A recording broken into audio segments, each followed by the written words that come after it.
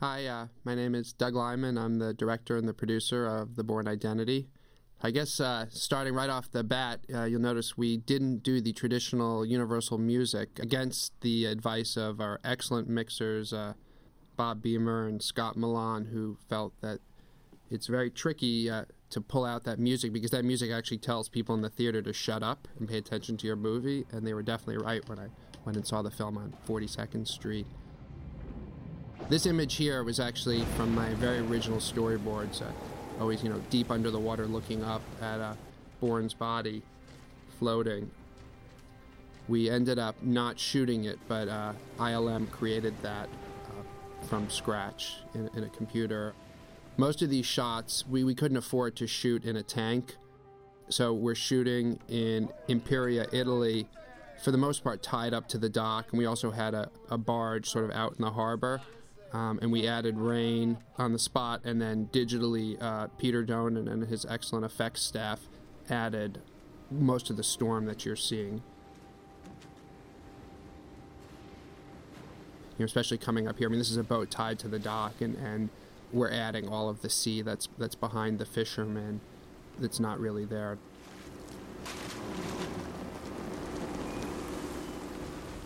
But it's amazing what... with digital effects, what you can do with people just tied up. I mean, that body is actually also just next to the dock with a motorboat driving along, creating the wakes around it.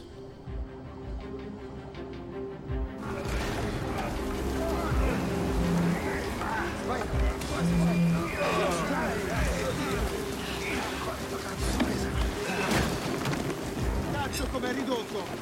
Cos'è, non hai mai visto un uomo morto? Oddio mio! Non vivo! Prendo la coperta e copritelo. So one of the fun challenges of this movie was, we were based in Paris, but we were having to have casting offices in different parts of the world, like a casting office in Rome, to cast the actors for this sequence. That's Orso Maria Guarini, who is one of the great Italian actors, and it was definitely fun to direct people speaking a language you don't understand and trusting them that they're actually, saying the lines, and you're really directing from a very emotional place. This sequence is all shot on a soundstage in Paris. Actually, not even a soundstage, but a warehouse. And the set's on a gimbal. And a lot of this actually isn't with Matt Damon. Obviously, that's not Matt Damon. But this great effects company in Paris called Spadaccini created a rubber mold of Matt. And we used that not only for doing the bullet shots, but even for shots like this, because they actually like a shot like that's not really Matt, where Matt lost a tremendous amount of weight to do this movie, and didn't lose so much weight, he got himself physically into shape for about 4 or 5 months. I mean, he was on a strict no pizza, no beer, nothing fun to eat, just like bland white meat chicken, and boxing every day, and doing his collie work, and working with his trainer Mike Torsha. Really, I thought I actually would get in shape and work out with him and with Franca, but I only actually survived one workout. I mean, it really was quite grueling. But one great thing for Matt was because Spadaccini made a mold of his body when he was, at his most fit, we were able to continue to use that mold for shots of him after we, there was a point at which he sort of went off that regimen and became more normal.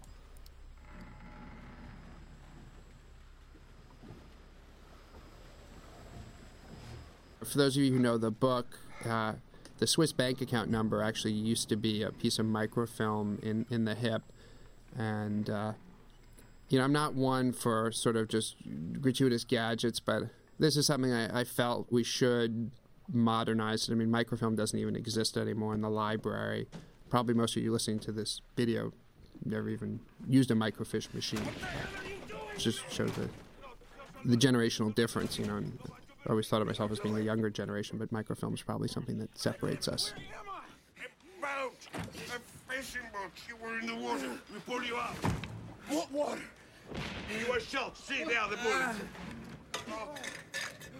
You know, the origin of the Bourne Identity, it was a book that I had fallen in love with when I was in high school. I had reread it around the time I was finishing Swingers and thought, you know, wow, this really would be a great movie. And Swingers opened so many doors for me, and people were saying, you know, what movie do you want to do next? And I said, well, you know, there's this book I want to do, the Bourne Identity. And obviously, you know, Swingers came out 5 years ago, so it wasn't as easy as just saying I want to do the book, The Bourne Identity. It took me 2 years to secure the rights to the book, and then another year developing the screenplay, and then 2 years of production. And Treadstone actually is not from the book. This is based on my father's memoirs, his autobiography called Lawyer. And he ran the Iran-Contra investigation. Those of you probably would remember his interrogation of Oliver North. And, you know, there's a lot of Oliver North and Chris Cooper. In fact, the entire Treadstone operation, the name is taken from the book, but the actual nuts and bolts of it are taken from my father's memoirs and from my conversations with him about what was going on at the NSA under Ronald Reagan.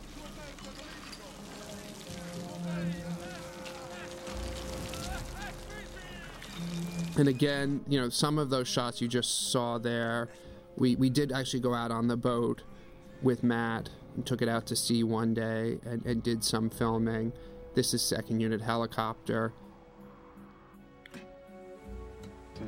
This shot actually everybody thought wouldn't work. I'm actually shooting Matt on the dock.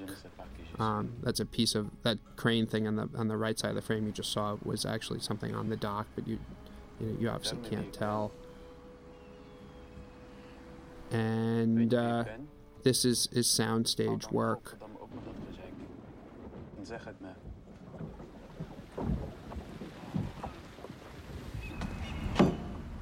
Cazzo, ancora ravioli? Ma solo sta roba sai fare? If you want to eat, you better get in there. You know, based on these charts, I think I may have been closer to the coast. What's this? You tied his nuts? So he starts to come back, huh? No, it doesn't start to come back. The knot's like everything else. I just found the rope and I did it. Same way I can read, I can write, I can add, subtract, I can make coffee, I can shuffle cards, I can set up a chessboard. Yes, it will come back. No, it's not coming back, goddammit, that's the point!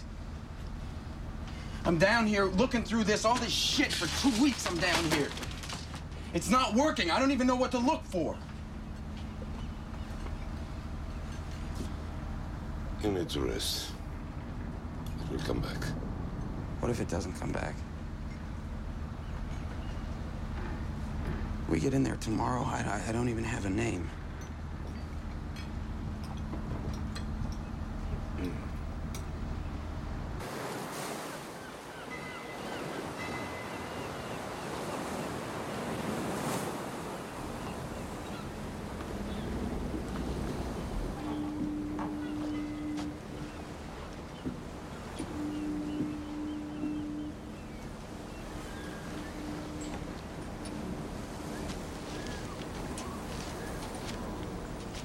It's not much, but it should get you to Switzerland. Thank you.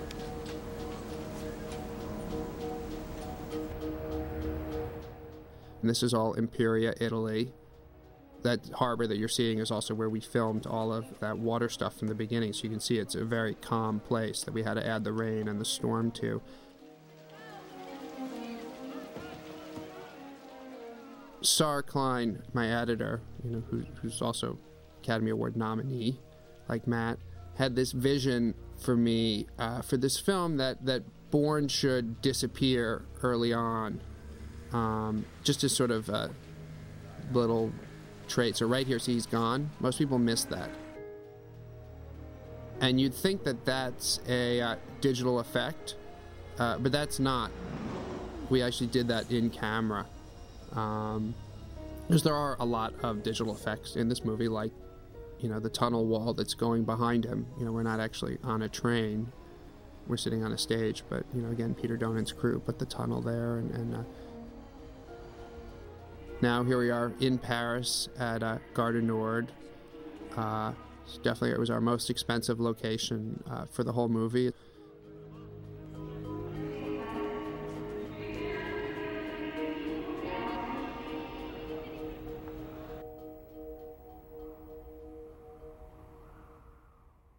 Those are actually my footsteps. The idea was he was supposed to be looking at a virgin field of snow, but I needed to do something and ended up, there's nobody for me to get mad at, because when we reframed the shot, all of a sudden my footsteps were in it. And, really couldn't get mad at anybody else.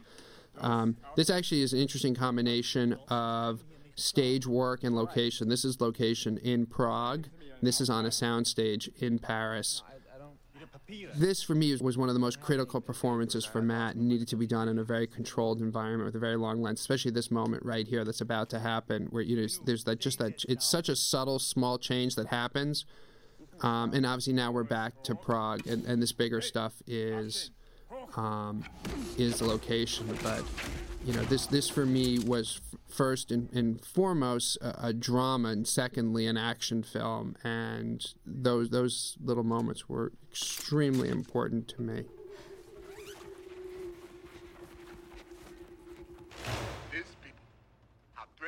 And this is Adewale. I'm not even going to try to pronounce his last name. A lot of you may know him from Oz. Really a phenomenal actor. And this notion for those of you who know the book know that I pretty much jettisoned, everything from the book except the premise. Not only to modernize it, but to, bring it in line with my politics, which are, definitely left of center. And in this case, I wanted to create a backstory for the film that really was, something that talked about America's foreign policy. And, in this case, it's about a small African nation, but that's, could be an allegory for South America or even the Middle East at this point. Obviously, in today's climate, that's on people's minds, but this was on my mind long before September 11th, and was something that I wanted to sort of work into the film without cramming my political beliefs down people's throats. So you can take it or not take it. I was recalling a conversation we had some time ago, talking about Treadstone. I seem to remember Laquana Wambosi's name might have... I really was very fortunate to be able to work with Brian Cox and Chris Cooper. That's one of the huge luxuries of doing a studio film versus Swingers and Go, is that on my earlier films, we'd say, well, we need somebody like Brian Cox, or we need somebody like Chris Cooper. That's how I would have gone about casting this scene. And on Bourne Identity, I started off saying to Joseph Middleton, who was my casting director on Go, and who worked on this film with me, we need somebody like Chris Cooper, and we need somebody like Brian Cox. And he just said, well, what about Chris Cooper and Brian Cox? And you're a big Universal Pictures movie, you actually can get those people. And it turned out that not only did I get the people who I actually wrote the roles for, but they obviously did an amazing job, and they were really great to work with. And those guys worked under really tough circumstances, because Tony Gilroy, who wrote the script, I wrote the script first with Blake Herron, and then Tony Gilroy came in. And Tony, is an amazing writer, and probably where he shines most is when he was writing Chris Cooper and Brian Cox. Basically anytime he was writing Chris Cooper, he could do no wrong. And he wrote so many great scenes with Chris Cooper that I ended up, sort of insisting on filming them all, just because I couldn't stare at a good scene and have a good actor on the set and not film it. So I shot more than I knew we could use, so we had to shoot 3 of their scenes a day for 5 days. Brian and Chris really were troopers. We'd finish a scene, and we'd be like, all right, everybody take a 2-minute break, and then we'd have to be back in there blocking the next scene.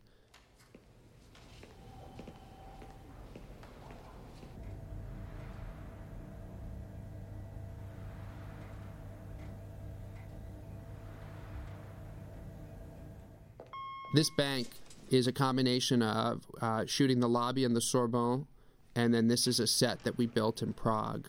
We were based in Paris with a completely French crew. And then we went to Prague to build our sets because it was more inexpensive to shoot there. And, my crew was phenomenal. It was my first time working overseas. I'd done some commercials overseas, but first time doing a feature overseas.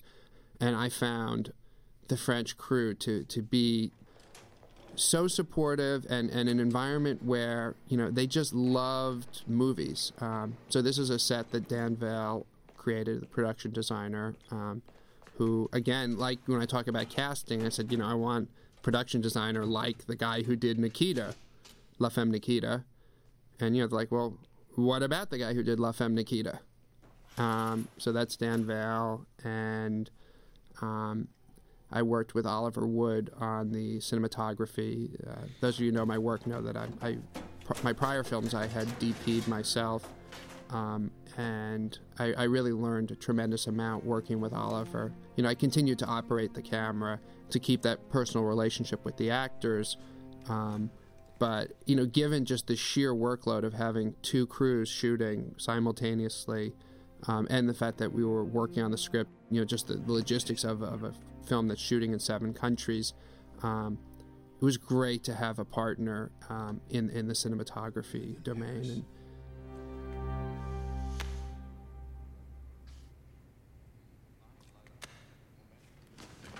And this box with the money really was, for me, the defining image for the movie. It's actually, it's one of the first things I did when the studio greenlit the movie. Was I sent my assistant out with a bunch of whatever I could find in my wallet from different travels I'd done around the world, and gave him all these different currencies and made him color Xerox them and create just my own personal stack of money from lots of different countries, just as sort of a prop for myself.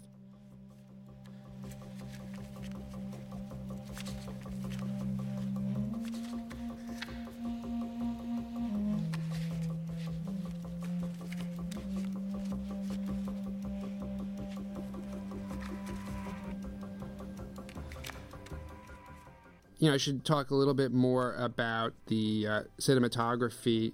I worked with Oliver Wood. I was also fortunate to be able to work with Don Burgess and Danny Mandel, and that really was incredible to work with these, 3 sort of world-class cinematographers, especially given my own personal interest and hands-on attitude towards cinematography. They really were great collaborations. I also had started talking about the French crew, who, the thing that was incredible about working in France is that, everybody on the crew loves movies. It's not a job to any of them. They really have a personal interest and stake in the fact that you're making a good movie, and when we'd issue new pages, everybody would have opinions.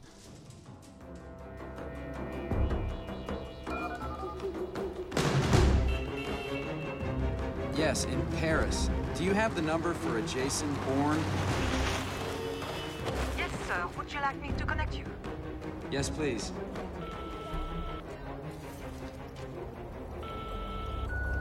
This is 4699. My best boy grip, Jean-Pierre Deschamps, was a critical component to the photography of the movie. And, Michael Monod, who was the gaffer, was a really critical component to how the film looked. And, my first AD, Luc Etienne, who, first and foremost, first ADs are there to sort of wrangle the crew into shape, but Luc was very passionate about the movie and the script and the story and the performances. So it really was a great experience as an American filmmaker to go there and be surrounded by these people who are passionate about movies. The sequence you just saw was all filmed in Prague, dressed to look like Zurich. That was a little bit of a stunt with those trams.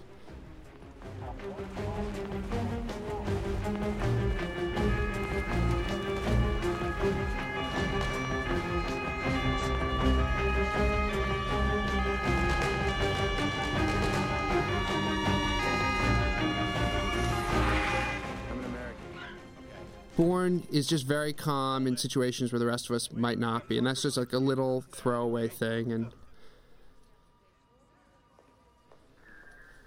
obviously now, perfect opportunity to talk about the amazing Franca Potente. There is a character, Marie, in the novel, but she's an economist from Canada. No phone, no money, no time, I still have no I'd seen Run Lola Run, and I was like, it's a girl like that Matt Damon should meet.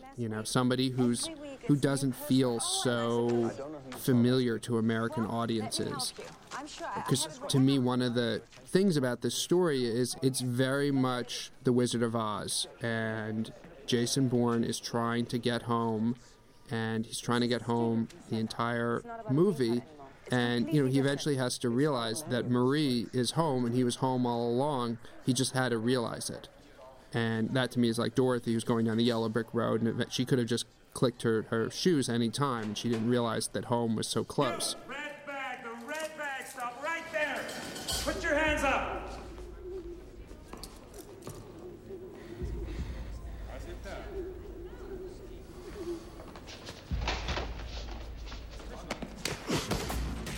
Obviously, we should talk about the fight sequences. At this point, you've had the amazing sequence in the park, and now Matt just kicks some butt here. Nick Powell was my stunt coordinator on this. He was so much more than a straight stunt coordinator. I mean, he really was a visionary for the stunts, and in most ways directed them.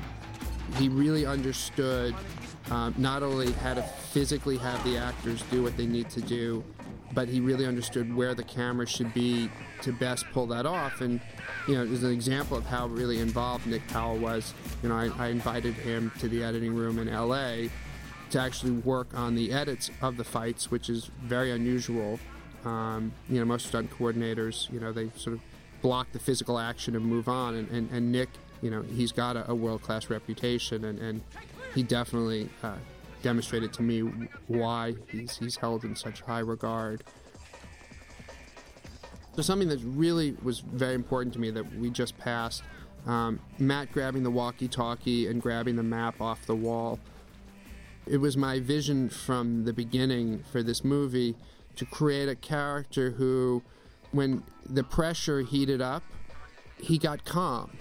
And he used his brain instead of his muscles. And that's, when I first talked to Matt Damon, because, Matt is not somebody who's known for doing action movies, I said, our action's going to be a little bit different because, people use the bandy around the term thinking man's action movie, which I don't, really, seems like a bunch of semantics to me. But the one thing I will say about our action is that it's character-driven, and it was very fun for me to think of ways for Matt to sort of get calm and think about his problems.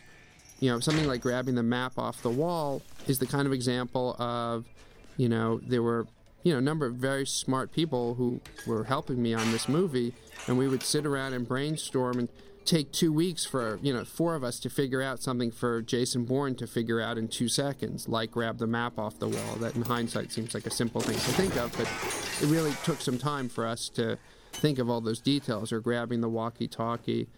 That shot that you just saw, again, was, my idea of how I wanted to do the action, where it just feels very simple and natural, because to Jason Bourne, it's no big deal. That's part of the character-defining aspects of the action in this movie, that Jason Bourne is certainly not happy about the skills he has. He doesn't know why he has them, and we don't dwell on it. This is not a self-indulgent movie. You don't see Matt Damon talking about his amnesia very often. You don't see him moping a lot in this film.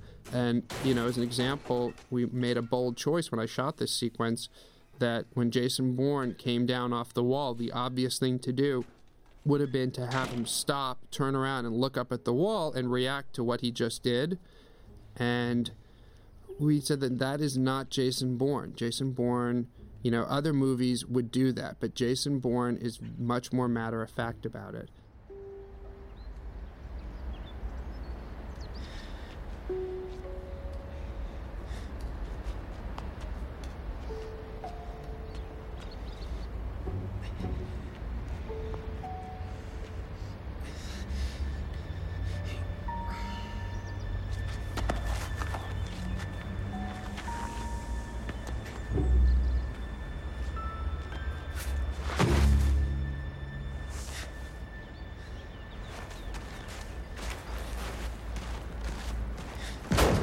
resort now, right now? Yes, he just came in.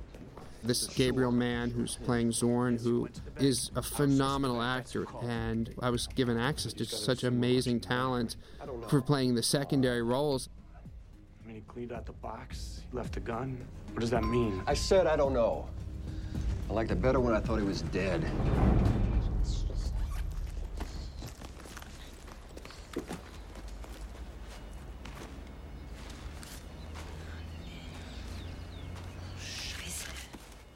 The interesting thing about this sequence was we were shooting in Prague in January and February, and it is cold there. And Matt, we actually wardrobed Matt when we were in Paris in October.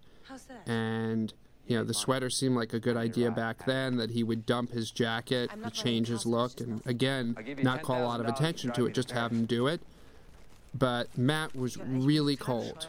Actually, most of this is ADR because, you know, the original production sound, you know, he said, good morning, like that. Like he just, there were certain sounds he couldn't make with his mouth. I mean, he sounded like a boxer. And we would heat him up between takes and put those little, you know, sort of chemical heat packs on his face. And we also had this propane torch thing on the side of the set. But it didn't work. I mean, we ended up having to ADR him because, you know, his whole shit, he was talking like that.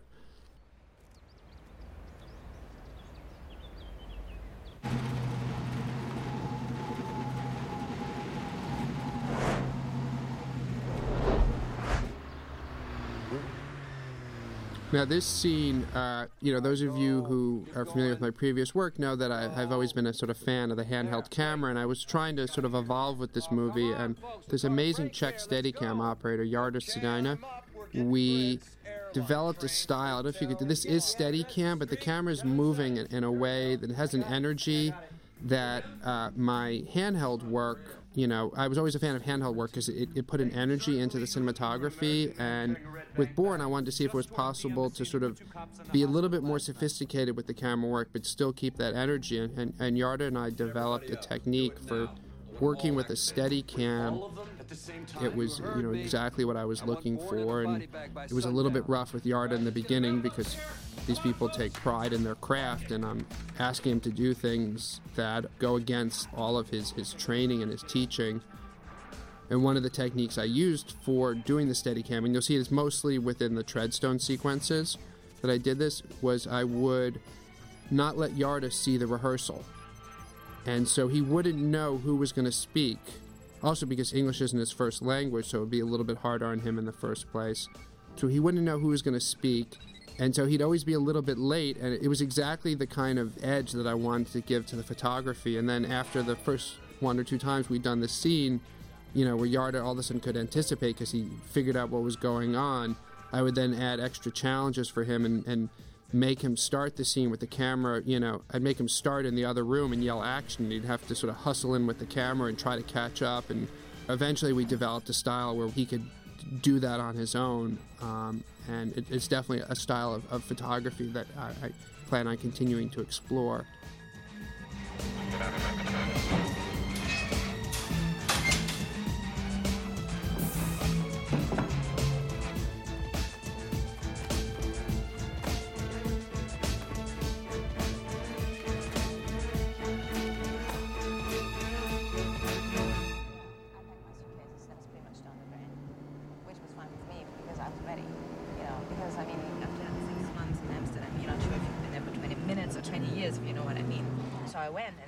This sequence, you know, I was talking about cold out, you know, by the car where Matt first gives Franca the money.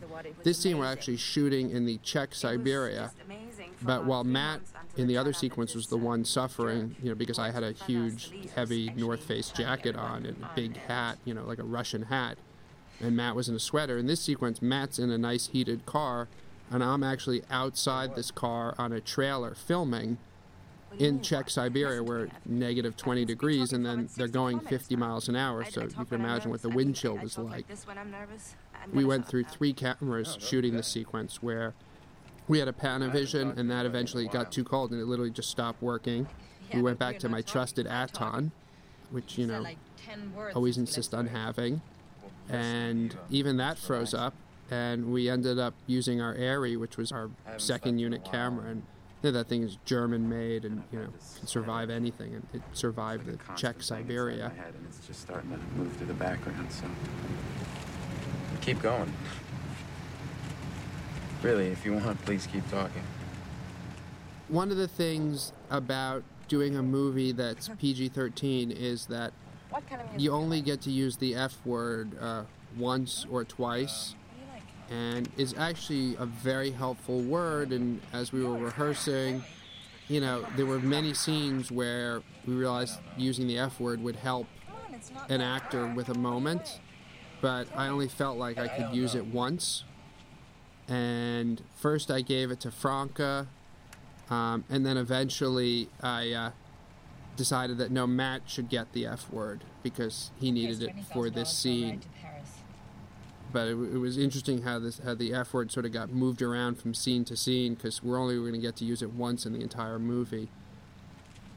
Another thing in terms of sort of being a cleaner movie, you'll notice that nobody's smoking in this movie, which is just a personal thing of mine, ironic coming from the director of Swingers, but it's actually because of Swingers. I started to feel that I, as a filmmaker, needed to take a little bit of responsibility in terms of the kinds of role models that I'd be putting forward. And, I didn't want to be part of encouraging any more teenagers to start smoking. So even though this film is set in Europe, where literally everybody, including our French Steadicam operator, who would smoke while he was operating the Steadicam, I mean, there was smoking everywhere, but it was never actually on film. What is he doing? Is it a game? Is he warning us? Is it a threat? Sir, look at this. Now, the other great thing about doing all these Treadstone scenes is in addition to Gabe Mann, I got to work with Josh Hamilton, who many of you will recognize, and also Walton Goggins, who's in the room right behind them. Here comes Walton now, who are both just amazing young actors. Again, people who should be playing the leads in films, and it's such a great luxury when you're doing a studio film that you get to work with talent of this caliber. And one of the fun things, there's so many scenes that take place in this room, which my production designer Dan Vale envisioned as being, as opposed to the high-tech plasma screen, custom-built CIA space that you would see possibly in a film like Enemy of the State, was that this was their conference room, and that's why those cables are hanging down, that they've just been adding more and more computers to. Again, it captures the bureaucratic feeling of the NSA, which is what I had become exposed to through my father's memoirs and through, discussions with my father about the NSA, about how the world of espionage is really quite bureaucratic. And speaking of my father's memoirs and Julia Stiles, who, a lot of people would question why, an actress of such huge stature, like Gabe Mann or Josh or Walton, would be in a small role. And she really was on their level when we started this film, and then she had some films that broke out and made her bigger star.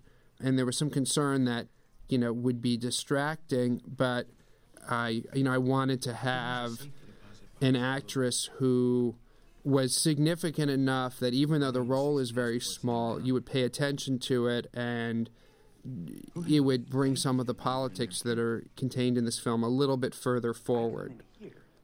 And the first thing I'm doing is I'm catching the sight lines and looking for an exit. I see the exit sign too. I'm not worried. I mean, you were shot. People do all kinds of weird and amazing stuff when they're scared.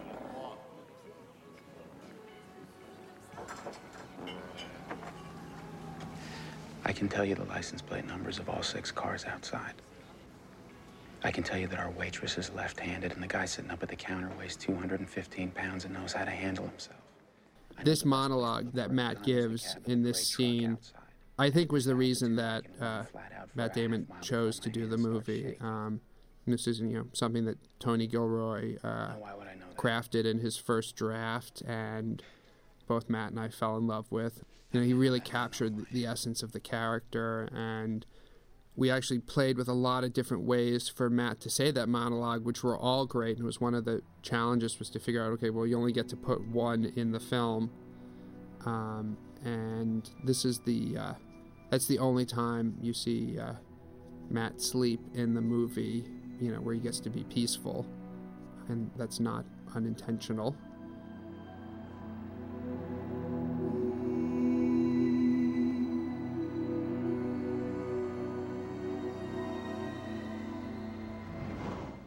And here we are on the banks of the Seine.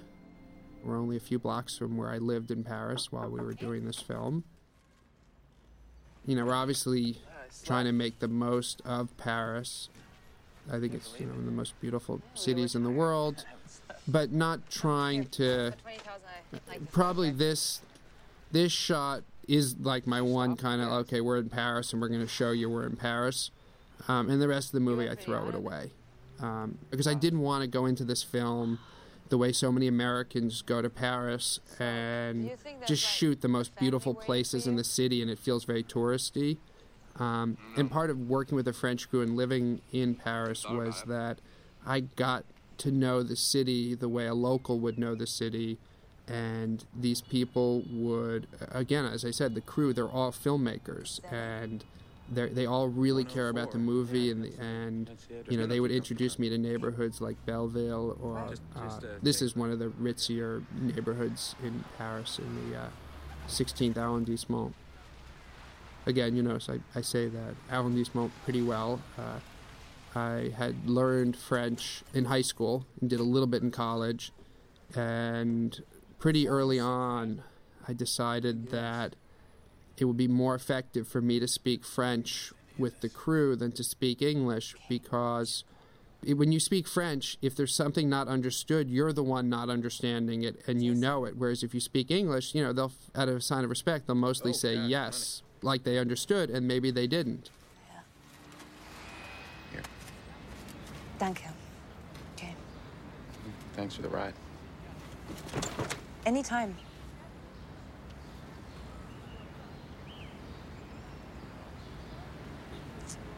Well, you could come up, and you could wait here. I can go check it out, but you could wait.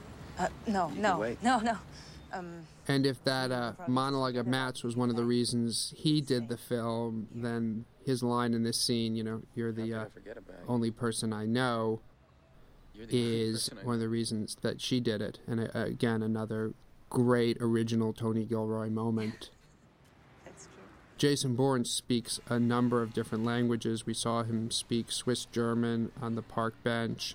And again, I just needed to be able to communicate in French. Matt needed to actually pull off, perfect fluency, because that was a character trait.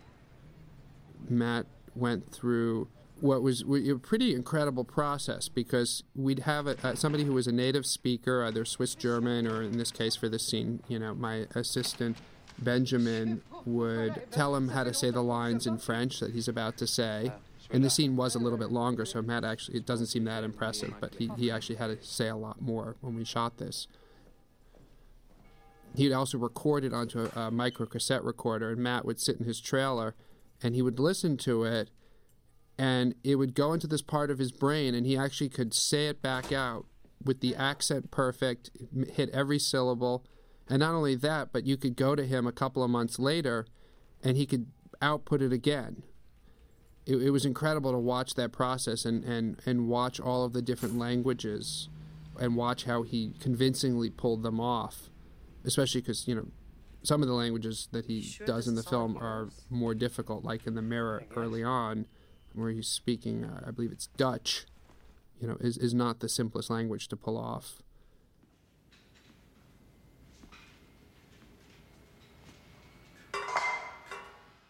This was something that was always really important to me, was bringing him to this house, because this is all about, again, I talked about this film being a Wizard of Oz and its desire to return home. And for me, there was no better way to dramatize that than by giving him a false home and giving him a place where he thinks he's gone home, and then it's not really his home and it gets stripped away. But I was not approaching this film like it was an action film. I was approaching it like a drama, like it was Wizard of Oz. And obviously, So it's all coming back, huh? since it's also a mystery, going to the apartment gave us an opportunity for us to, put some interesting clues into it. And this, we are shooting in a real apartment in Paris. We also built part of this apartment on a sound stage, or in a warehouse. I keep saying sound stage, but for the most part, we did not shoot in sound stages, but we shot in old warehouses. They're fun, they have more history to them, and they're a lot cheaper.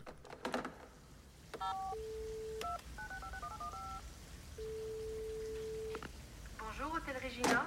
Yeah, hello? Hello? Yes, sir. Hotel Regina, Paris. How may I direct your call? Yeah, you're in Paris? Yes, sir. I'm looking for a guest there, Jason Bourne. Since we're about to introduce Nicky Nod, so I'm not spoiling the movie for anybody listening to this, I should talk a little bit about the French casting and a little bit more about the European casting, because we had Joseph Middleton, who was based in Los Angeles and was the sort of head casting director for the film. But I also had Kate Dowd working out of London. And then in France with me in my Paris office, I had Natalie Sharon and Claire Hammond. And Natalie and Claire were sort of my day-to-day casting people, and they're the ones who got Nicky for me, which was not a easy task because I needed, since Matt was going to be doing all of his own fighting, we needed the person that he fought against to not only be able to act, but also they needed to be trained as a stunt person. Claire, unfortunately, was killed in a scooter accident right after we finished shooting the movie, and she's somebody we all tremendously miss, and the film is dedicated to her and also to Robert Ludlum, who also died after we finished shooting the movie, but before he had a chance to see it. Those were both big losses for me, Claire, because she was so part of the process of making the film and also just part of my life in Paris, and she was so full of life, and Ludlum because I had gone to visit him in Montana as a little independent filmmaker, and he took a liking to me and ultimately let me take his most high-profile novel and shop it to the studios and try to make it into a movie. And he really took a chance. A lot of people have taken chances on me in my career, but I feel like Robert Ludlum really took a chance on me and really took sort of a fatherly attitude towards me, and I will always he'll always occupy a special place in my heart for his having done that. And this was a very difficult film to make, and he thinking about Robert and trying to do something that would be a great version of his book was something that was important for me, not just to do for myself, but to do for him. So.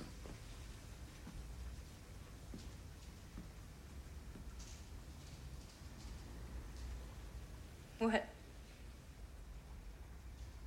Nothing. We're now in Prague here. This is a set we built in Prague.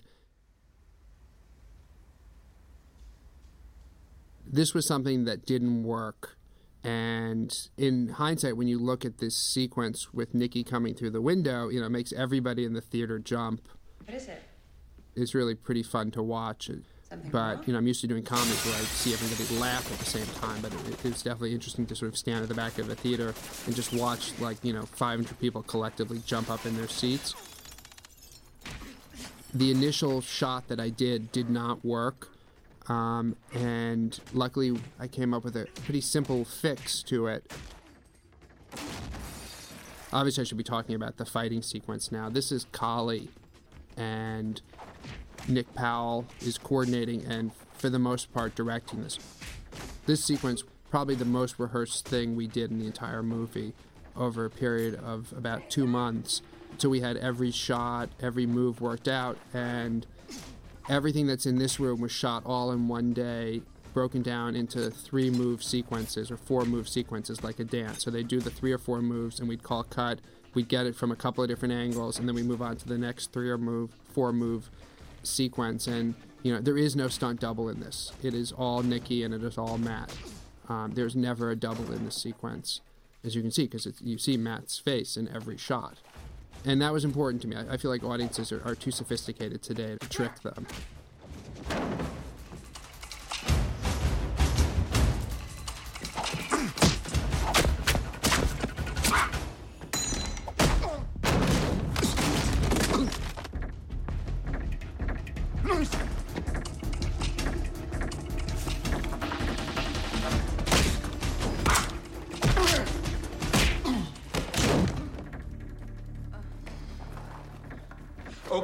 Open that. Tell me what's inside. Who are you? The style of fighting called Kali was something that was demonstrated to Matt and myself early in the process, really right after he signed on to the film. We saw a demonstration of martial arts, and we saw a demonstration of Kali in Los Angeles. And the thing that we loved about Kali was how efficient it was, that you don't break into a sweat. You use the aggressor's energy against them. And not only did we decide that that's the fight form that Jason Bourne should use, but it started to inform other decisions that I was making about Jason Bourne. I said, that should be the defining thing about Jason Bourne. He should be ruthlessly efficient and not waste energy when he doesn't have to. So the guy went out the window. He's not running around. He's not freaking out. He looks at his watch. He's like, okay, I probably have 2 minutes before the cops get here. He's calmly putting the money in the bag. He's calmly telling her to get her shoes. That all actually originated with this demonstration of Kali. And you see it throughout the film when situations arise that a lesser person might, or a more normal person, might start freaking out. Jason Bourne gets calm and he gets efficient. He conserves energy, and that's what Kali does. So it's it just gives you a sense of how the action and the drama of the film really were very integrated, and it's why I felt that with this project I could do an action movie, but not sell out, not do a movie that where the action was gratuitous, because it is so integral to the drama that it actually influences a lot of the straight dramatic choices. Don't look.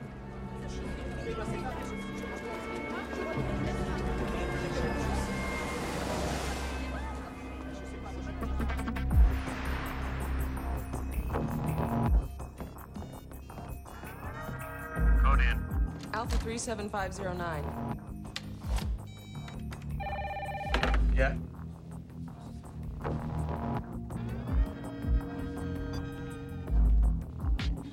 Hang on. Bourne, he went to Paris. He went to the apartment. We got him? Tell me. He killed our man. What, in the apartment? Yeah. Well, you gotta clean that up.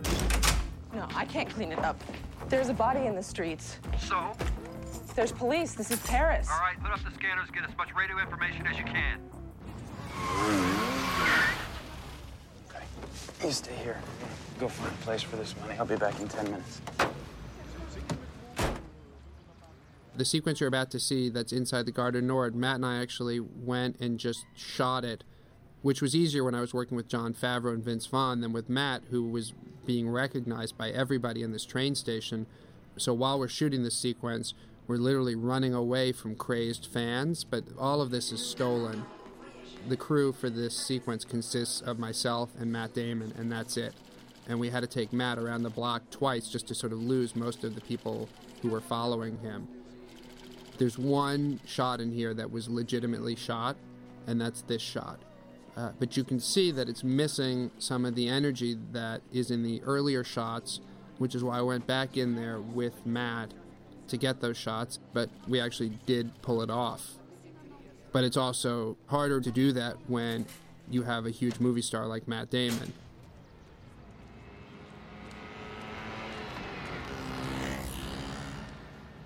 I don't know if you could tell the camera was low because I was sort of hiding it so people didn't notice it.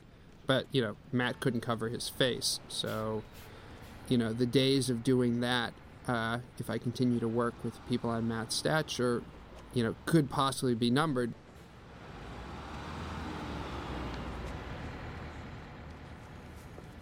there's a number of shots sort of woven through the film where Matt and I just went off and did it ourselves. I had an amazing assistant during this film and who started working with me on Go. His name's Colin O'Hara, and he's kind of a can-do kind of guy. And, a lot of times it would just be myself and Colin and Matt. I come from independent film, and because I'm used to shooting my own movies, I'm very comfortable just grabbing the camera and going.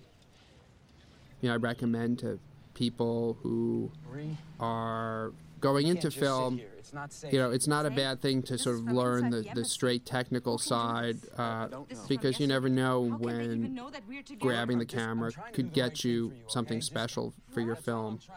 We didn't do it very much in this movie, and possibly with a little bit more planning, we wouldn't have had to do any of it. But, we were shooting in 7 countries. This was much more logistically challenging than I thought it would be. This is a sequence where, I really wanted to keep Jason Bourne stoic throughout the entire film and never see the emotional side, which is a risky choice because, it's the guy has amnesia. It's hard to relate to him. But there was the moment early on, and there's this moment where I really wanted to see the other side of, where I wanted at least put a little crack in the veneer. And the reason I was really willing to sort of take that chance with Jason Bourne is that for me, a lot of ways this is Marie's story because she's the one normal person in the movie. Again, I talk about Kali influencing Matt Damon's performance. The cops are starting to surround the car. He's getting very calm. He's looking for the map. This is not how people normally react to stressful situations. But to me, this is the dramatic equivalent of what Kali is to martial arts. And this is obviously a great time to talk about my incredible second unit director, Alexander Witt. And I also had an additional editor, Chris Rouse. And this sequence wouldn't be the sequence it is without the contribution of those 2 incredible people. And again, that's, Last chance, Murray. In a lot of ways, doing a big studio film isn't all that different than shooting a lower budget movie, but getting to work with people like Alexander and Chris, being able to have an editor who does nothing but work. Chris did a tremendous amount on the movie, but he worked a very long time on this sequence, and Alexander shot this sequence. I would storyboard the sequence with Alexander, and we'd go over it. Other than the fight, this was the most planned thing in the production, and this was really worked out about 2 months before we started principal photography. Pretty much every shot, because of the permitting process in Paris. But Alexander would be off shooting the sequence pretty much the whole time we were in Paris shooting the rest of the movie. He was off on Saturdays and Sundays, every Saturday and Sunday, shooting a piece of this sequence. For the most part, I would just show up to sort of check on it, but, all of the work had to be done in advance, so there was nothing really for me to do on the day, other than I did want to get some shots with Matt Damon and Franco Potente in the actual stunt sequences. So there are some shots in the sequence where, Franco Potente would get in the passenger seat and I'd get in the back seat with the camera, and the stunt person would go through the sequence with the 2 of us in the car. Or we also had an English version of the car where the steering wheel was on the right side, and the stunt person would put on a wig to look like Franco Potente, and Matt Damon would be on the left side of the car with a fake steering wheel, pretending like he was driving, and I'd be in the back seat filming him. And, I'm a big roller coaster fan, and I like sort of high adrenaline excitement, but going in a car doing the stuff like the shot you just saw was definitely the scariest thing I've ever been through. Turn your head away. Turn your head away.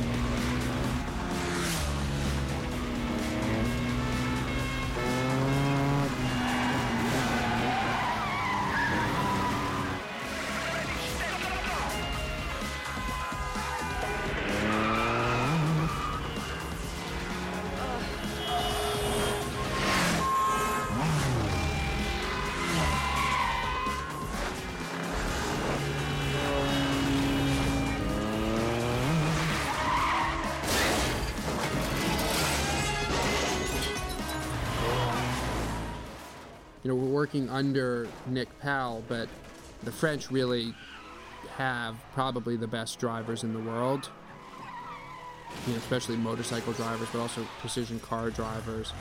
So it really was an amazing team that was put together here. We had the first assistant director on the second unit crew who worked under Alexander, Fanny Oberspan, really did a phenomenal job because, again, there's obviously some similarities between this and Ronin because, it's a high-speed chase in France. But I really wanted the streets to be crowded with people. I didn't want this to take place in sort of a fictional space where the city's empty, which you see in a lot of movies. I wanted it, it's Paris in the middle of the day. And I wanted there to be people and it to be messy. And it's a lot of Alexander, but it's Fanny really, as the first assistant director on the second unit crew, it's her job to sort of wrangle all of the extras and the extra cars and make the city feel populated. And the first assistant directors are often underappreciated. But you can spot a movie where they haven't done their job or the director hasn't let them do their job where, it feels like the movie's taking place in a movie world. And, Luc Etienne, who was my assistant director, and Fanny, who was Alexander Witz's first assistant director, together, really filled and populated the world. And this scene is actually my favorite scene in the whole film. With everything we did and all of the fun gadgets and cool sequences and high-energy scenes and this scene and all of its simplicity, for me, was why I was doing the movie, is what it was about, because it humanized the car chase and made it about character development. From hair? Yeah, just for us in the audience, it was 4 minutes of really exciting car chase, but for Jason Bourne, it was 4 minutes of learning about his past and learning things that he probably wasn't so excited about. Sir.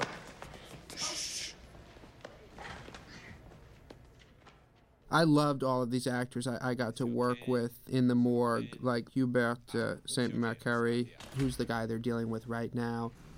Really just amazing French actors, and because by the time we got to this, really had become completely fluent in French, I felt like I was able to work with them in a very comfortable manner, and feel, based on my experience with those guys, I'd love to do a whole film in French.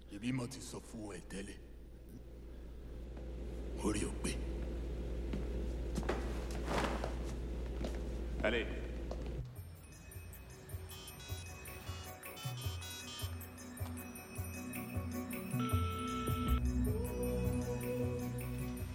Again, this is some of Alexander's work, the cars driving through Paris. It was just amazing to have, such a capable second unit director like Alexander. Where is he now?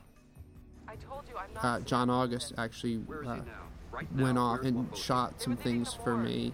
They just left.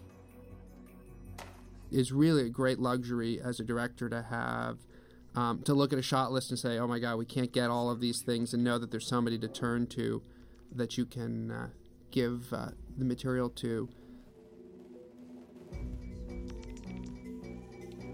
And then you recognize this upcoming, the shot of the car. This is kind of, it's a style of filmmaking that I had started working on with Case of Go. We filmed it from a quad 4Runner. Here we're filming from a motorcycle. I love trying to put energy onto the screen, capture energy and put it on the screen, because it's a movie, not a play.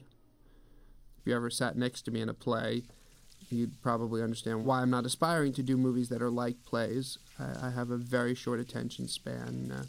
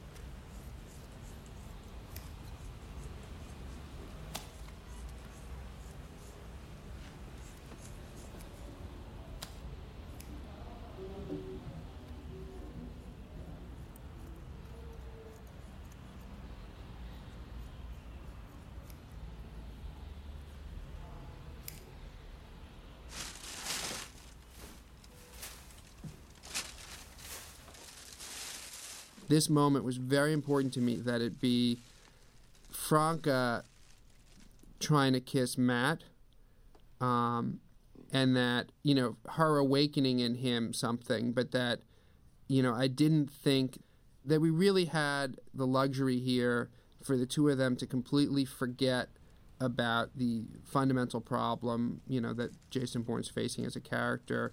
And this was really a challenging scene on both parts, because in terms of Marie's character, you know, given everything she's been through, there were some issues about, would you really be attracted to somebody who's just put you through what Jason Bourne has put Marie through? And I ultimately felt like, yes, I would. I mean, that's actually really how I started this film. I was reading The Bourne Identity on an airplane, and what struck me was that, what would it be like if you met a guy like Jason Bourne? Somebody who looked like Matt Damon, who had a heart of gold, but he was incredibly violent, was leaving a trail of bodies, and had a past that might be really dark. You know, what would you do?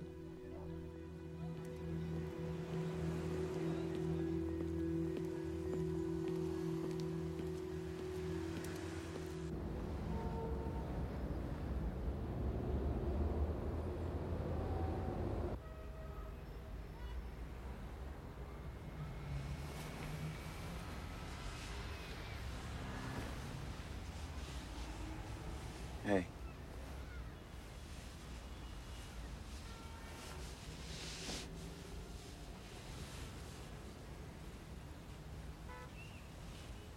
You already cleaned the room? I wiped the whole place down for fingerprints. Can I walk around, or is it gonna leave any footprints?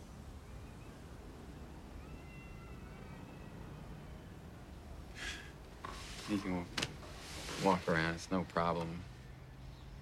But we'll just keep track of everything we touch. I just think it's better if we leave a room that we're not gonna leave a trail. Why? Where are we going? I need to go to the hotel where John Michael Caine stayed, the Hotel Regina. If I was him, then they're gonna have some records. We need that hotel bill. Okay. It gets slightly complicated, though. Because you're dead?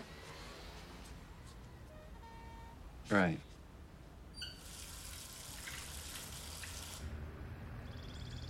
Sir, please. They want what?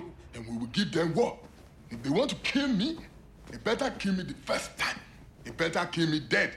They better kill me when I'm in my sleep. Nikwana, listen to me. We need these people. It's hard enough getting people that we know to help us. We need to be careful. We? No, you. You need to bring me back that bastard Kane's head, put it out in front of this house, and show them what kind of war we are fighting. But that is precisely...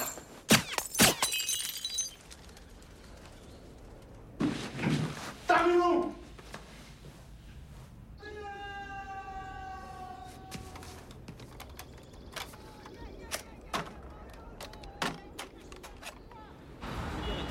We'll give the launch a reference check before we go.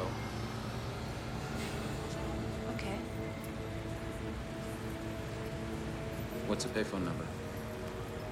616-2468. Exits? There's 3. Service at the back. Side goes to the street, past the shops. Front is the best. If I think I'm being followed, I walk out with the bag over my right shoulder. And if there's no taxi? I keep on walking. Don't look back until you make contact. What?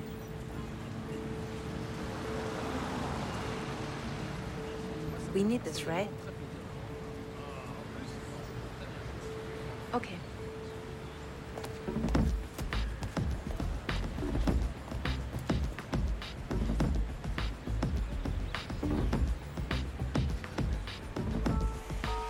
I need distances. You walk in, you pick a spot, some midpoint in the lobby. I want you to count your steps to that spot, and then remember that number, because after I call you, I can get you moving. You understand? I also need a head count. How many people from the time you walk in until you get to the desk? How many hotel employees are there? And obviously security, and it might not be that easy to see who they are, so I'll call you, you give me the layout, and we'll take it from there.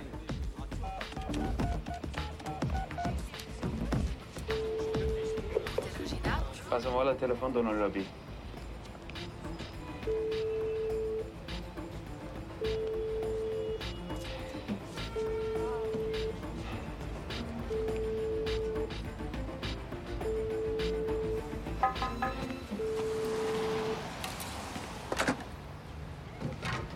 What happened?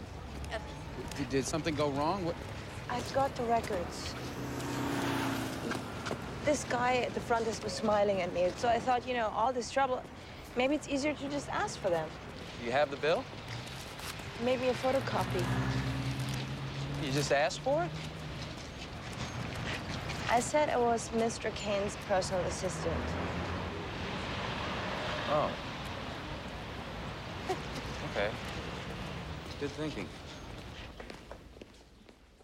This is actually one of my favorite Treadstone scenes because there's so much unspoken, and that to me is where you get character and you get performance, and you don't see that too often in action movies. People are usually just speaking the plot, but Tony Gilroy gave me a scene here where, for those of you who are astute, you realize that Chris Cooper is really telling Gabe Mann to lie to Brian Cox, and you're getting that Brian Cox might be starting to pick up on it.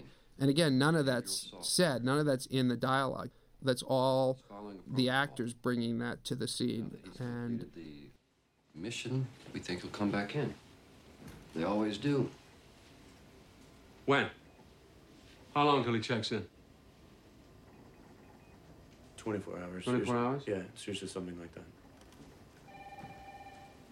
Then what? I told you we'd clean this up. You know, I should talk about John Powell, who was the composer, and Julianne Kelly, who was my music supervisor.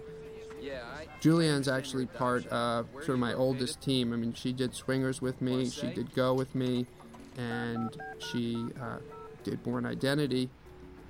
This was a new thing for Julianne and I because Swingers and Go were all source material and picking songs, and just, you know, we'd spend, you know, endless nights with stacks and stacks of CDs. Here it was working with John and up at his studio in his house, and just going there for these 6-hour sessions where he'd play music for us and we'd listen to it, and then we'd give notes, and then we'd come back the next day and we'd listen to more music, and then we'd come back the next day. And you know, there's a tremendous amount of score in this movie, and John was extraordinarily collaborative, and he was the kind of guy who, you know, this was not an easy movie to score because in some ways it's what people call a tweener. It's a thriller, but it's not one of those sort of traditional studio spy action films where you just throw in a bunch of songs and then, you know, you put them on the poster too, featuring, you know, the music of, you know, whatever the hot band is. This was, you know, something where there was something more traditional about this, but still, I'm not a throwback filmmaker, and I wanted the sound to be modern and moving forward. And it took a lot of exploration to really find the right sound for the movie, but it was incredible. When we finally finished John's score and put it to the movie, it probably more than any other single element elevated the viewing experience of the movie double. You know, it made the movie literally twice as enjoyable listening to it with John's music than listening to it with temp music. That really was an extraordinary experience working with Julianne and John to do that. Mr. Kane? Mr. Kane, how are you? I'm good. How are you?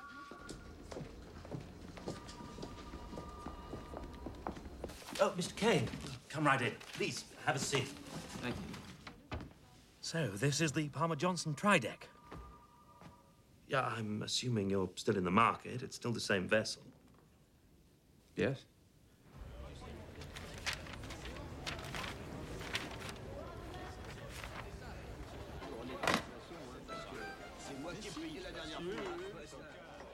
This actually also was a reshoot where we felt that we needed to just see a little bit more of his emotion. Again, you know, I was really trying to stick to my guns to keep his character stoic, But, every 20 minutes or 30 minutes, in the film, we felt like we needed to just sort of remind people that he actually is human and is bothered by his dilemma, because it's in keeping with his character to not actually say that. John Michael Caine's body.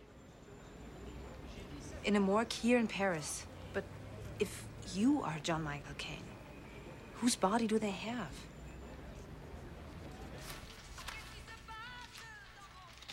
This actor, Philippe Durand, was, again, What was the name again? courtesy of Natalie and Claire, my French casting directors. And I loved working with Philippe and with Hubert on this sequence. I loved directing a scene in French. Number 120. And again, this scene kind of pokes fun at the French, but in a very loving way, because it's a country I really respect. But, these are such classic French characters. Probably to French people watching the film, it might seem a little cliche, but for me, it really was fun to work with Philippe and Hubert and to do this sequence in French. Is this it? Where is it? This is actually also one of my favorite sequences in the film, and in the sequence coming up here, this is actually Oliver Wood with the camera on his shoulder shooting this. What's going on? It was one of the first times I sort of relinquished control of the camera, and I loved what Oliver did, and it actually made me a more trusting filmmaker, and ultimately resulted in me turning over a lot of the camera work to Yarda, who's my Czech Steadicam operator, but who, because of the techniques we were developing, I started working more and more with Yarda even when we weren't using Steadicam. This is it, right? You can't just take the book. No, it's okay. There's a pencil in here already. That's fine. Honey, why don't you go wait outside? Right, and... Oh, here it is. Okay. Jason, what just happened in there? What are you looking for? Nikwana Wambosi. Wambosi went to the morgue to visit Caine. Matt and Franca look so good here. I think we should talk a little bit of how that happens. It's obviously a lot of Oliver Wood's lighting with Mikel, but it's also, I had amazing people. I had a French makeup person, Jean-Luc Roussier, and for hair, Kay Giorgio, who's, you probably see her in the credits of tons and tons of huge movies. And obviously for Franca, hair was a huge issue because it was going to change in the movie, and because from Run Lola Run, her hair was all about it being red, and there were tons of discussions with the studio about what color her hair would be or not be. And then the haircut that Matt quote-unquote gives her in the film had to seem plausible, but she still had to look great. And Kay and Jean-Luc really did a phenomenal job with Franca and with Matt, making them, very sexy and appealing, but not making it feel artificial or glam, which is hard to do, and it was important for this story, and very glad to be working with them.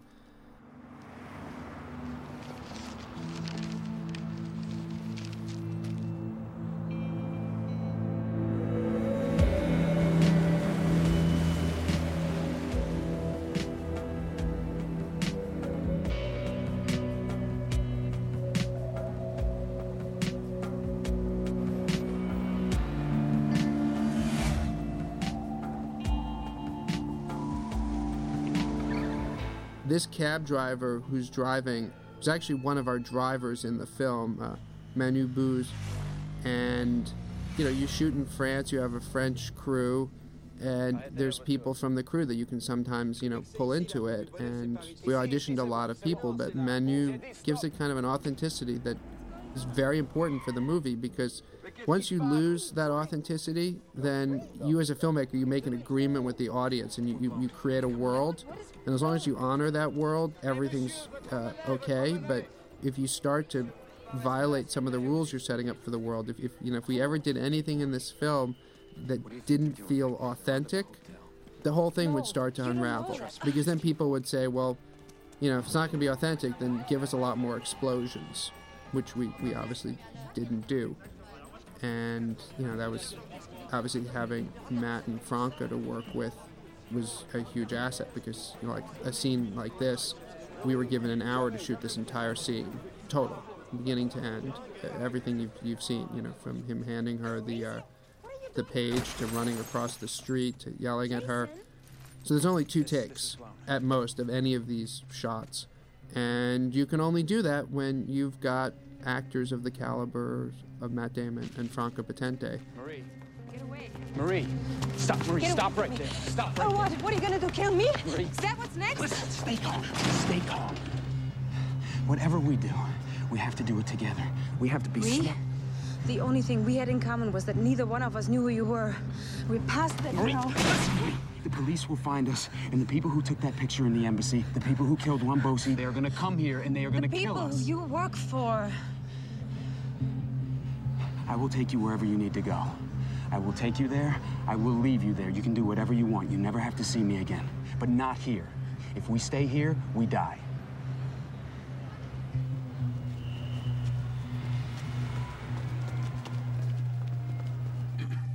Boy, great police work. Really brilliant. Why don't they just hang out a banner that says, "Don't come back"? Jesus Christ, what is a French word for stakeout, huh?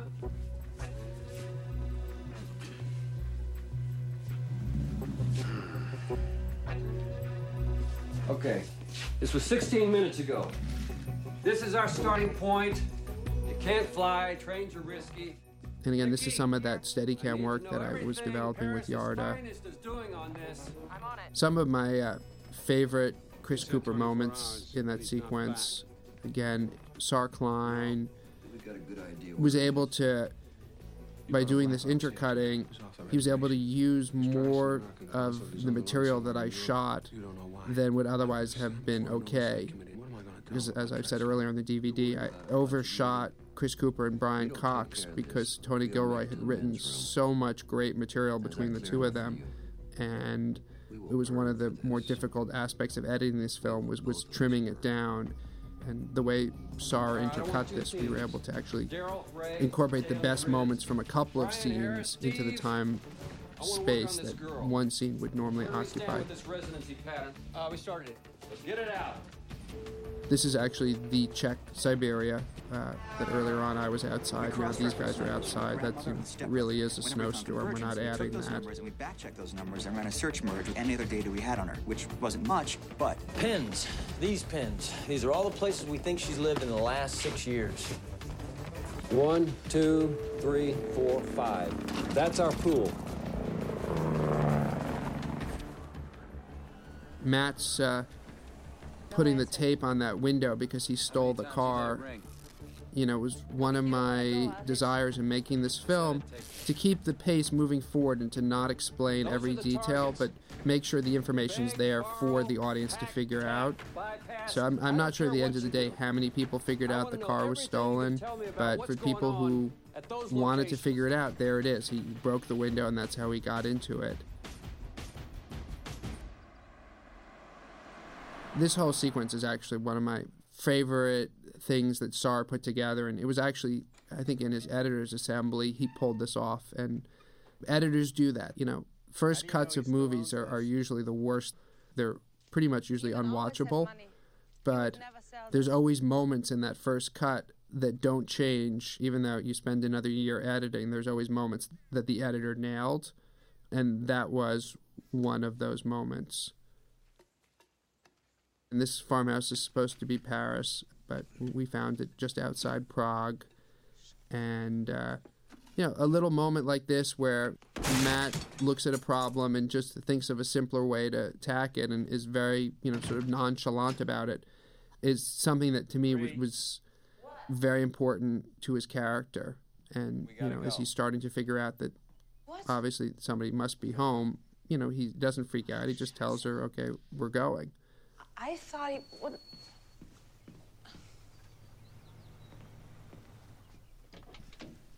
Oh, shit, that's Liman. I'll talk to him. We're leaving.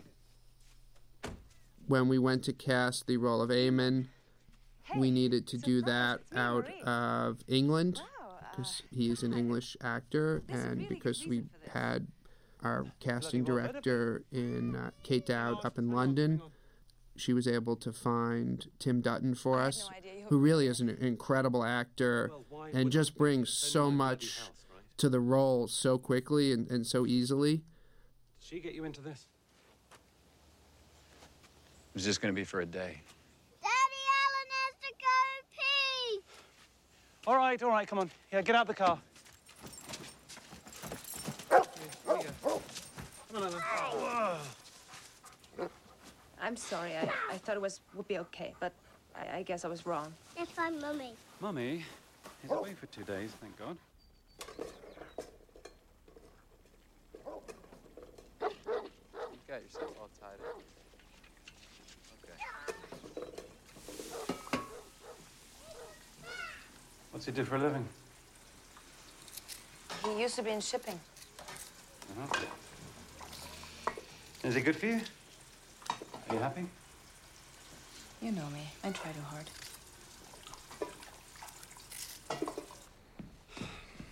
Here you go. Sleep well. Night. I'll sleep on the floor. I was talking about how part of making the characters look great, and Kay and Jean-Luc. I also had amazing costumer, French costumer Pierre-Yves Jarot, and it's one of just the great things about doing a studio film is you get to get really the top people in their field in each of the jobs, and Pierre-Yves he didn't just do the costumes, but he was part of the creative process. So they were in Paris at 2 a.m. They can't fly, train's too dangerous. He knows better than to go anywhere we might track him. So this is our best guess. And Julia Stiles out here on the Tuileries is the last time you'll see that Ferris wheel in a movie, because it has since been taken down. Actually, some of the shots, aerial shots of Paris in the film, I actually went and filmed from the top of that Ferris wheel.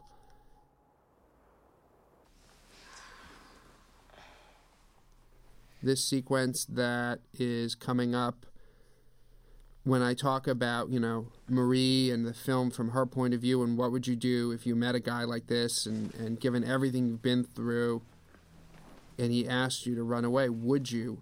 It comes down to this sequence coming up. It also, on an intellectual level, since this film is about Jason Bourne up until this point, has been trying to unravel his past because he wants to go home.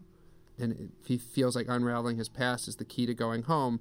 And this is, for me, is the moment in that journey where he decides he doesn't want to know anything more about his past, and he doesn't want to go home to that place anymore. And can you just leave your past behind? They're going to find out in the morning that you can't leave your past behind because it'll come and find you. It's sort of an intellectual concept, but to me, what was one of the really fundamental concepts that went into crafting this story. Is there any chance you could do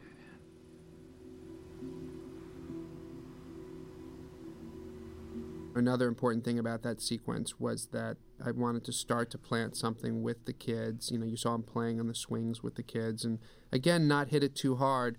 And there's a scene missing that is in the European version where they have dinner, and there's a little bit of an interaction between Jason Bourne and the little boy that, for time reasons, was cut out of the American version.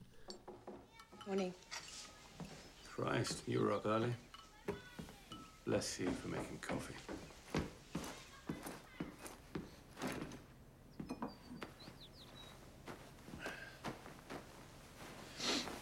One night, you weren't kidding. For a change. Again, when I talk about how we crafted the character of Jason Bourne, and how under pressure he's calm and how he thinks, this kind of moment where Jason Bourne, hears the facts and then just very matter of fact says, get in the basement. Something that Tony Gilroy, as far as I'm concerned, just hit out of the park. And it's one of the, as a filmmaker, when you're crafting a story like this, there's sort of these sort of tentpole moments, and to me, that's one of them. It's not her. It's in other movies, those tentpole moments would be "I'll be back" or something much bigger and more dramatic. And for me, it was moments like "Get in the Basement" that were the tentpole moments for this film. It's also very interesting working on this sequence with Matt, because in Tony's script, the tentpole moment really was coming up when Marie says, "What about these children?" And Jason Bourne says, "I won't let that happen."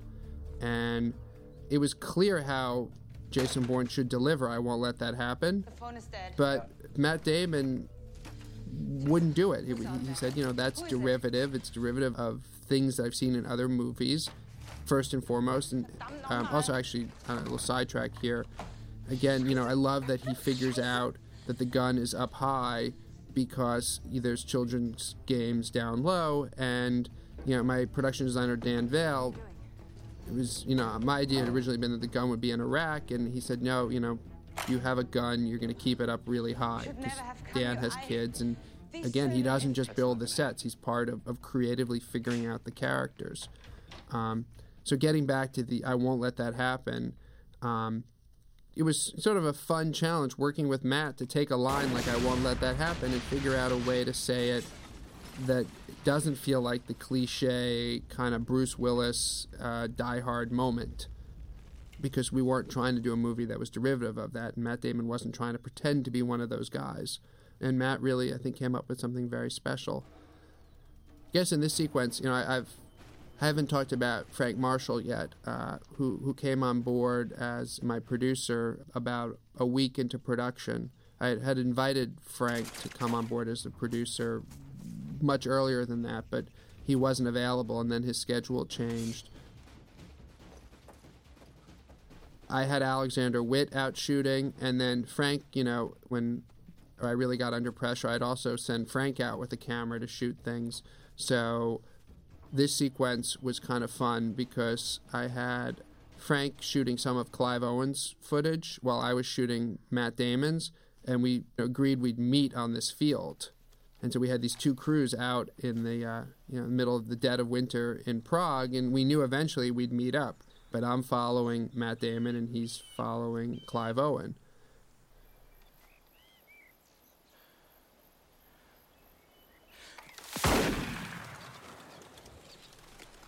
There's a lot of digital effects in this movie that Peter Donen put in that are done so well that you don't even know that they're effects. So, there's no birds. We didn't have any birds when we shot this sequence.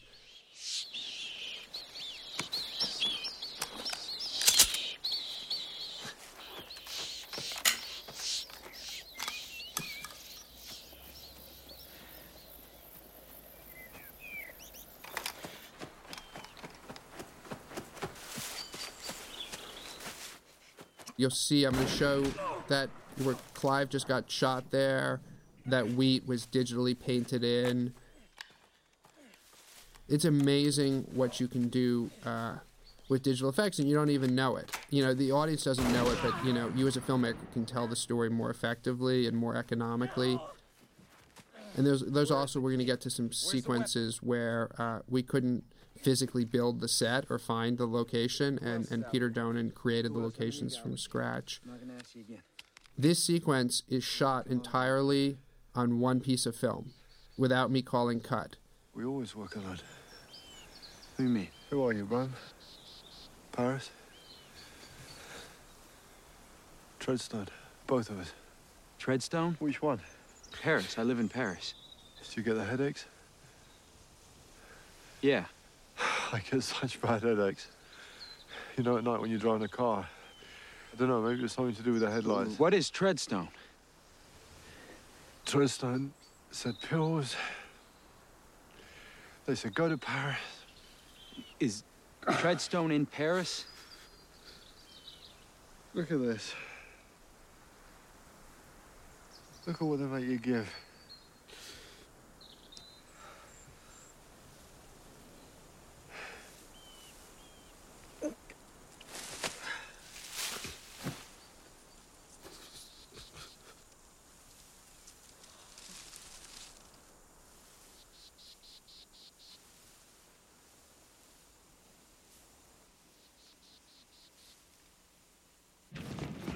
All right. Right, Toddy, get in the front, put your belt on. All right, we're just going to put you in the... All right, get in the front, Toddy.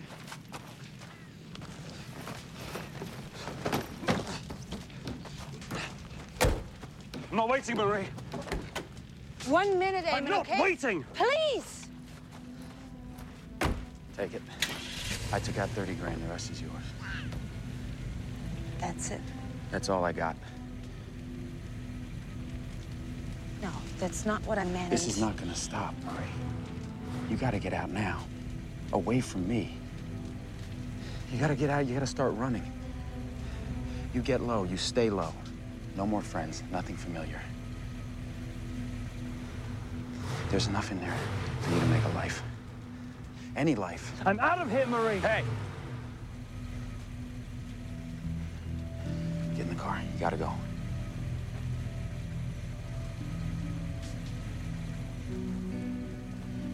What are you gonna do? I'll end it. Go ahead. Please.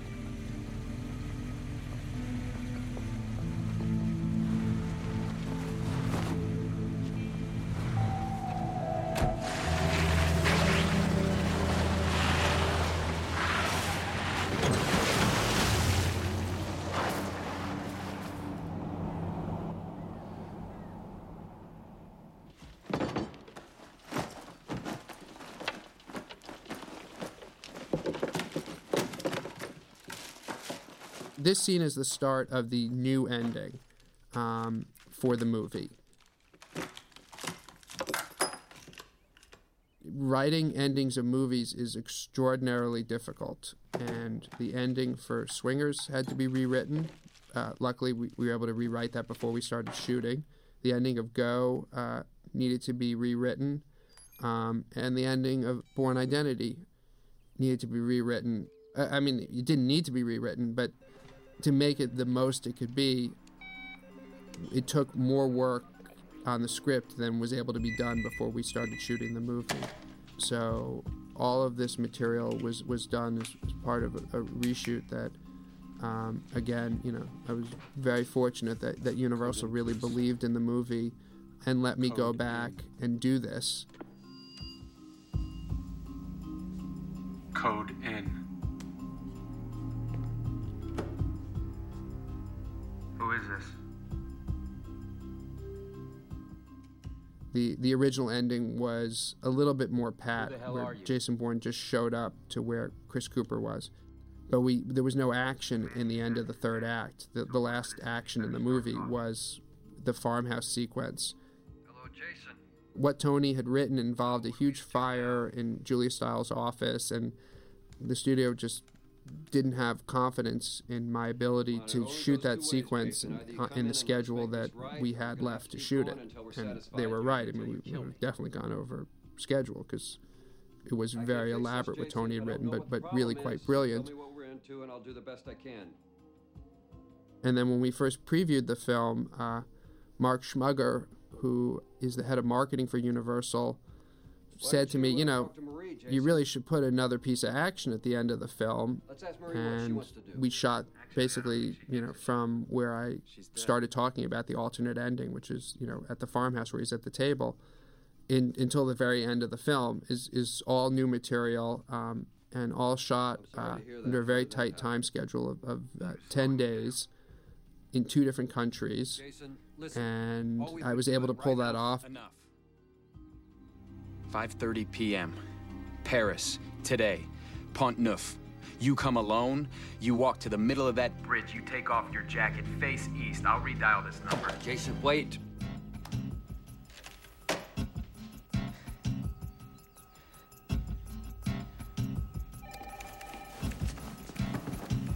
First flight out, tell Nikki I'll call from the car, tell her to find Pico now. Go. So, what are we gonna do?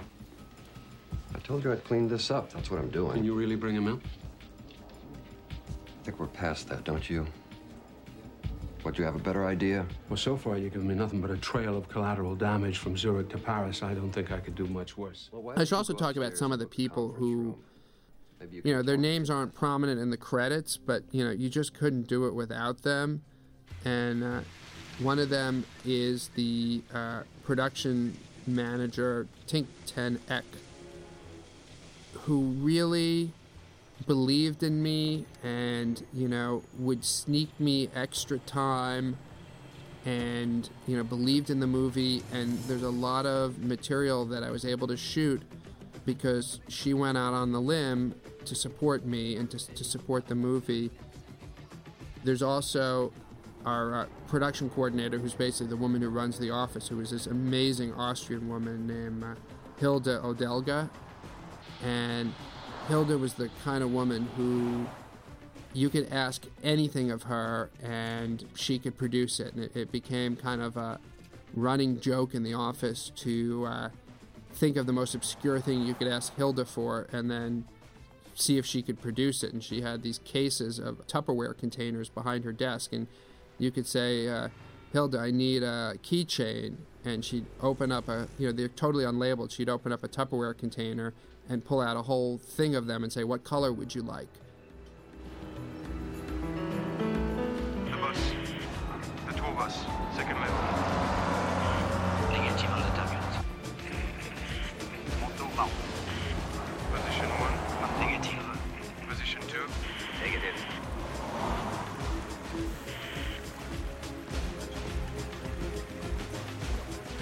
Il vient de déplacer.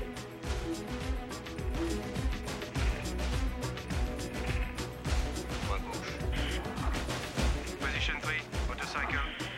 Je vois rien là. Négatif. Négatif. Sinon.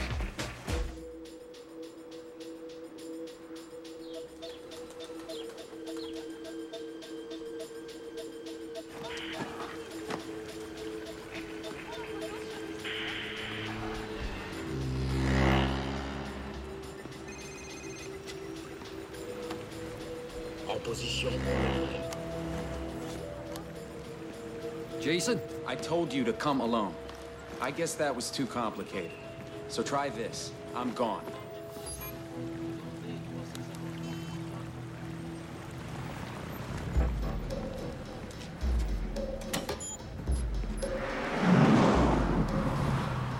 Get Nikki on the phone.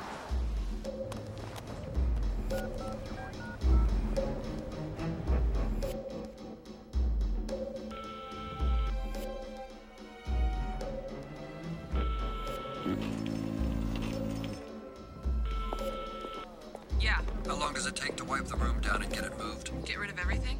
Yeah. 2 to 3 hours. All right, we'll get started.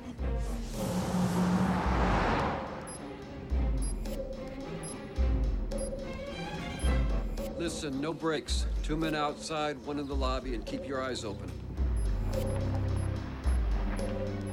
the truck? Yeah, keep the truck. I'm gonna close this unit down. We'll move the gear in the truck.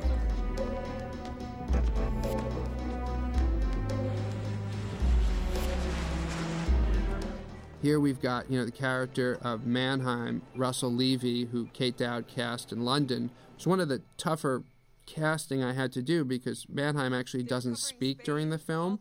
He just needs to have a kind of presence. It's very hard to cast that, and it's hard to act that. And, it really was an extraordinarily rigorous search to find Russell.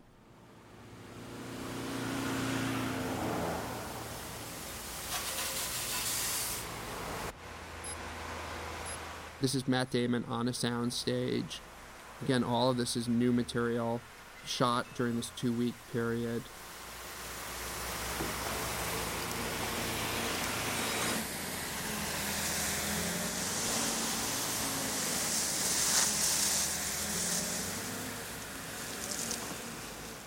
There's an interesting moment about to come up here. I pride myself on kind of being a risk taker in life, but there's a moment coming up here where I actually chose to play it safe, which is where Jason Bourne scales the wall in the background.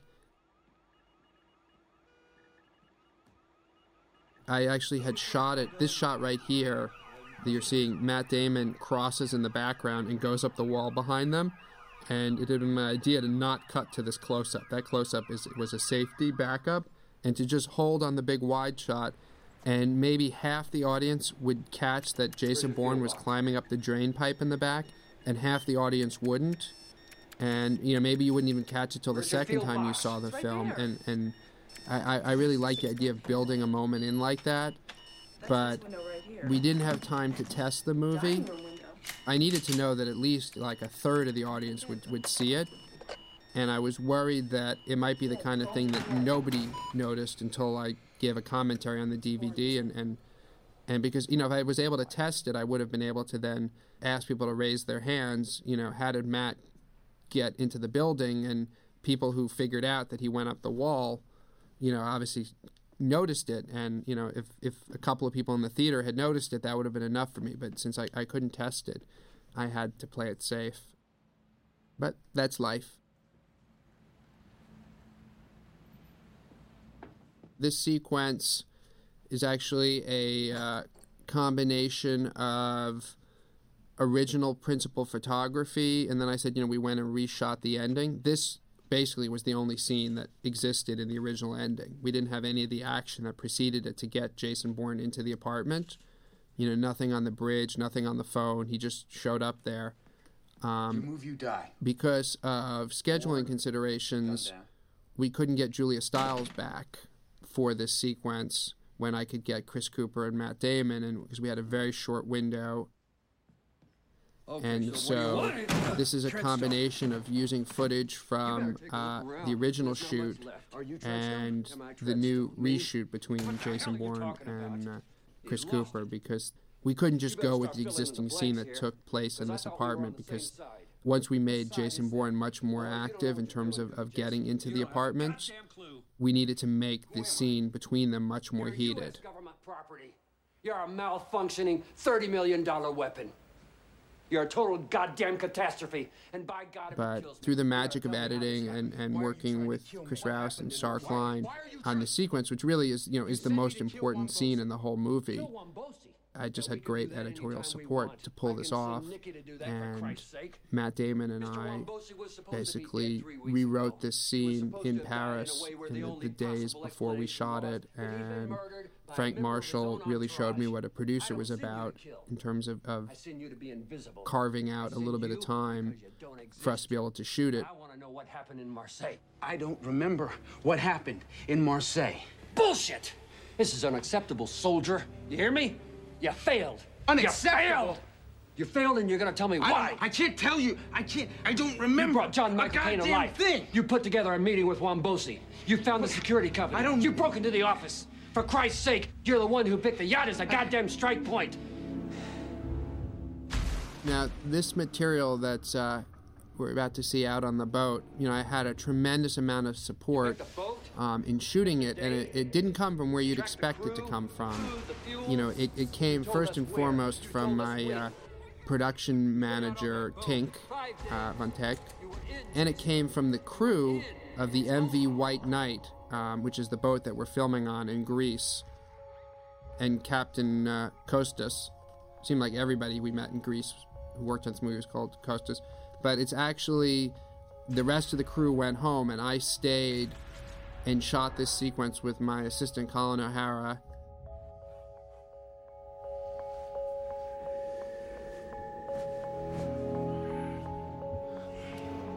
Once we got Matt and Adewale in the can, the rest of the crew went home, and all of those POVs that you see, I shot, and I used the crew of the boat as my crew. And there's a sequence where it's Matt's POV going out the door. I had the camera on my shoulder, and to sort of simulate being shot, I asked Captain Kostas' wife to hit me on the back. So that's me. That I just fell with the camera because she was a very strong Greek woman, and when she hit me on the back, she literally knocked me to the ground. But I put my arms around the camera, and I didn't break the camera. Don't you?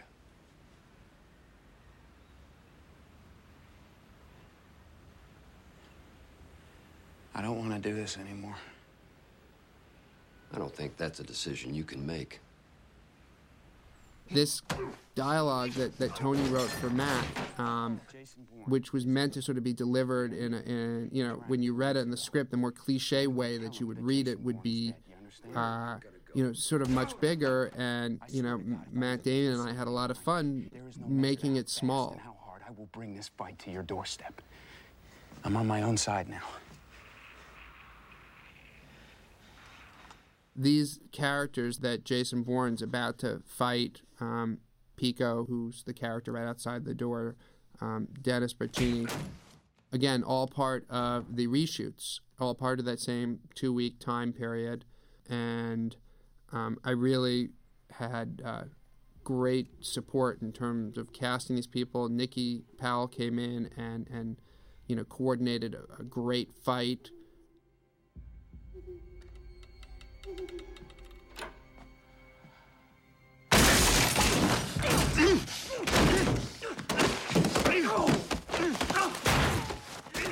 Matt, by this point, had pretty much become a complete arms expert, and it was his idea to hold the gun upside down. And what's interesting about this sequence is that we technically couldn't build the stairwell. So there is no stairwell. This is all Peter Donan's creation. That's really the beauty of modern filmmaking, is that sets that are too expensive to build, you can now paint. And that's what we did here. And obviously Peter did an amazing job with this. And I mean, I'm talking about everything. There is no stairwell. There's just, there's just half a flight that Peter then turned into a 5-flight stairwell. And this, again, the whole point of Jason Bourne is, he doesn't have a Q who gives him the gadgets to get out of his situations. He has to do it himself. He starts this movie naked. I mean, and he never accumulates gadgets. And so the real fun of this was, okay, he's in the stairwell and he's trapped. What does he have? All he's got is a dead body. And then, well, what can you do with a dead body? Well, you can use it as a cushion and you can leap through the banister. That's the fun of making this movie. Once we defined those characteristics of Jason Bourne, was to sort of put him in a situation and then say, all right, how could you get out of it? What would you do if you were Jason Bourne, and put yourself in his head? And it's became sort of one of the highlights of the whole process were the action sequences to try to figure out clever things for Jason Bourne to do, that didn't feel like MacGyver, that were just, he disables somebody with a pen, or he grabs the walkie-talkie, or in that case he uses the dead body.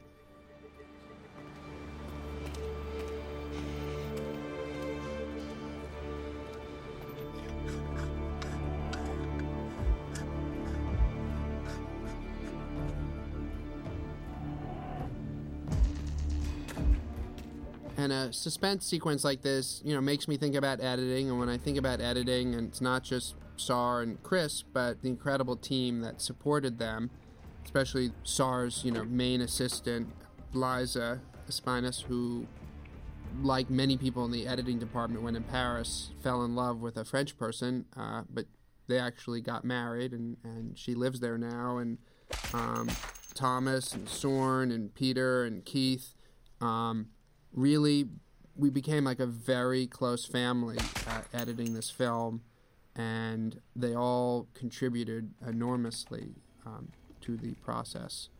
It's done. Shut it down.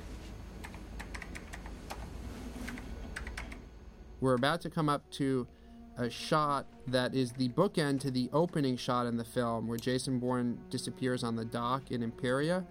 And again, my independent film roots and Matt Damon's background paid off, because I actually went out and filmed this with Matt, and there's nobody else there. There's no crew. It's just Matt and myself. It's during our Christmas break when everybody else had gone back to America, and as I'm panning left, he's just running around to be out of the shot. And we timed it so we'd be there right at dusk, and there's no lighting equipment involved in that. The Treadstone project has actually already been terminated. It was designed primarily as a sort of advanced... This room, by the way, doesn't exist. This also was created by Peter Donan.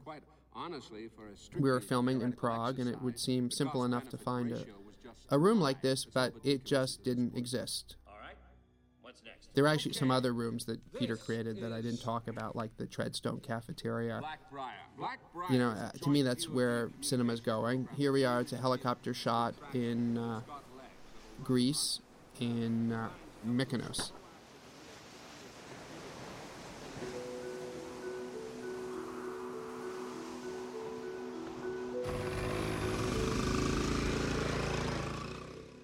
So here we are in Mykonos. We actually had to shut down production and then come back a couple of months later, just seasonally, because we were shooting in the winter. Obviously, I was talking about how cold we were, and this needed to be shot in the summer. And we also wanted, Matt's hair to have grown out a little bit, and obviously we changed Franca's hair. But with a woman, it's easier because you can use a wig.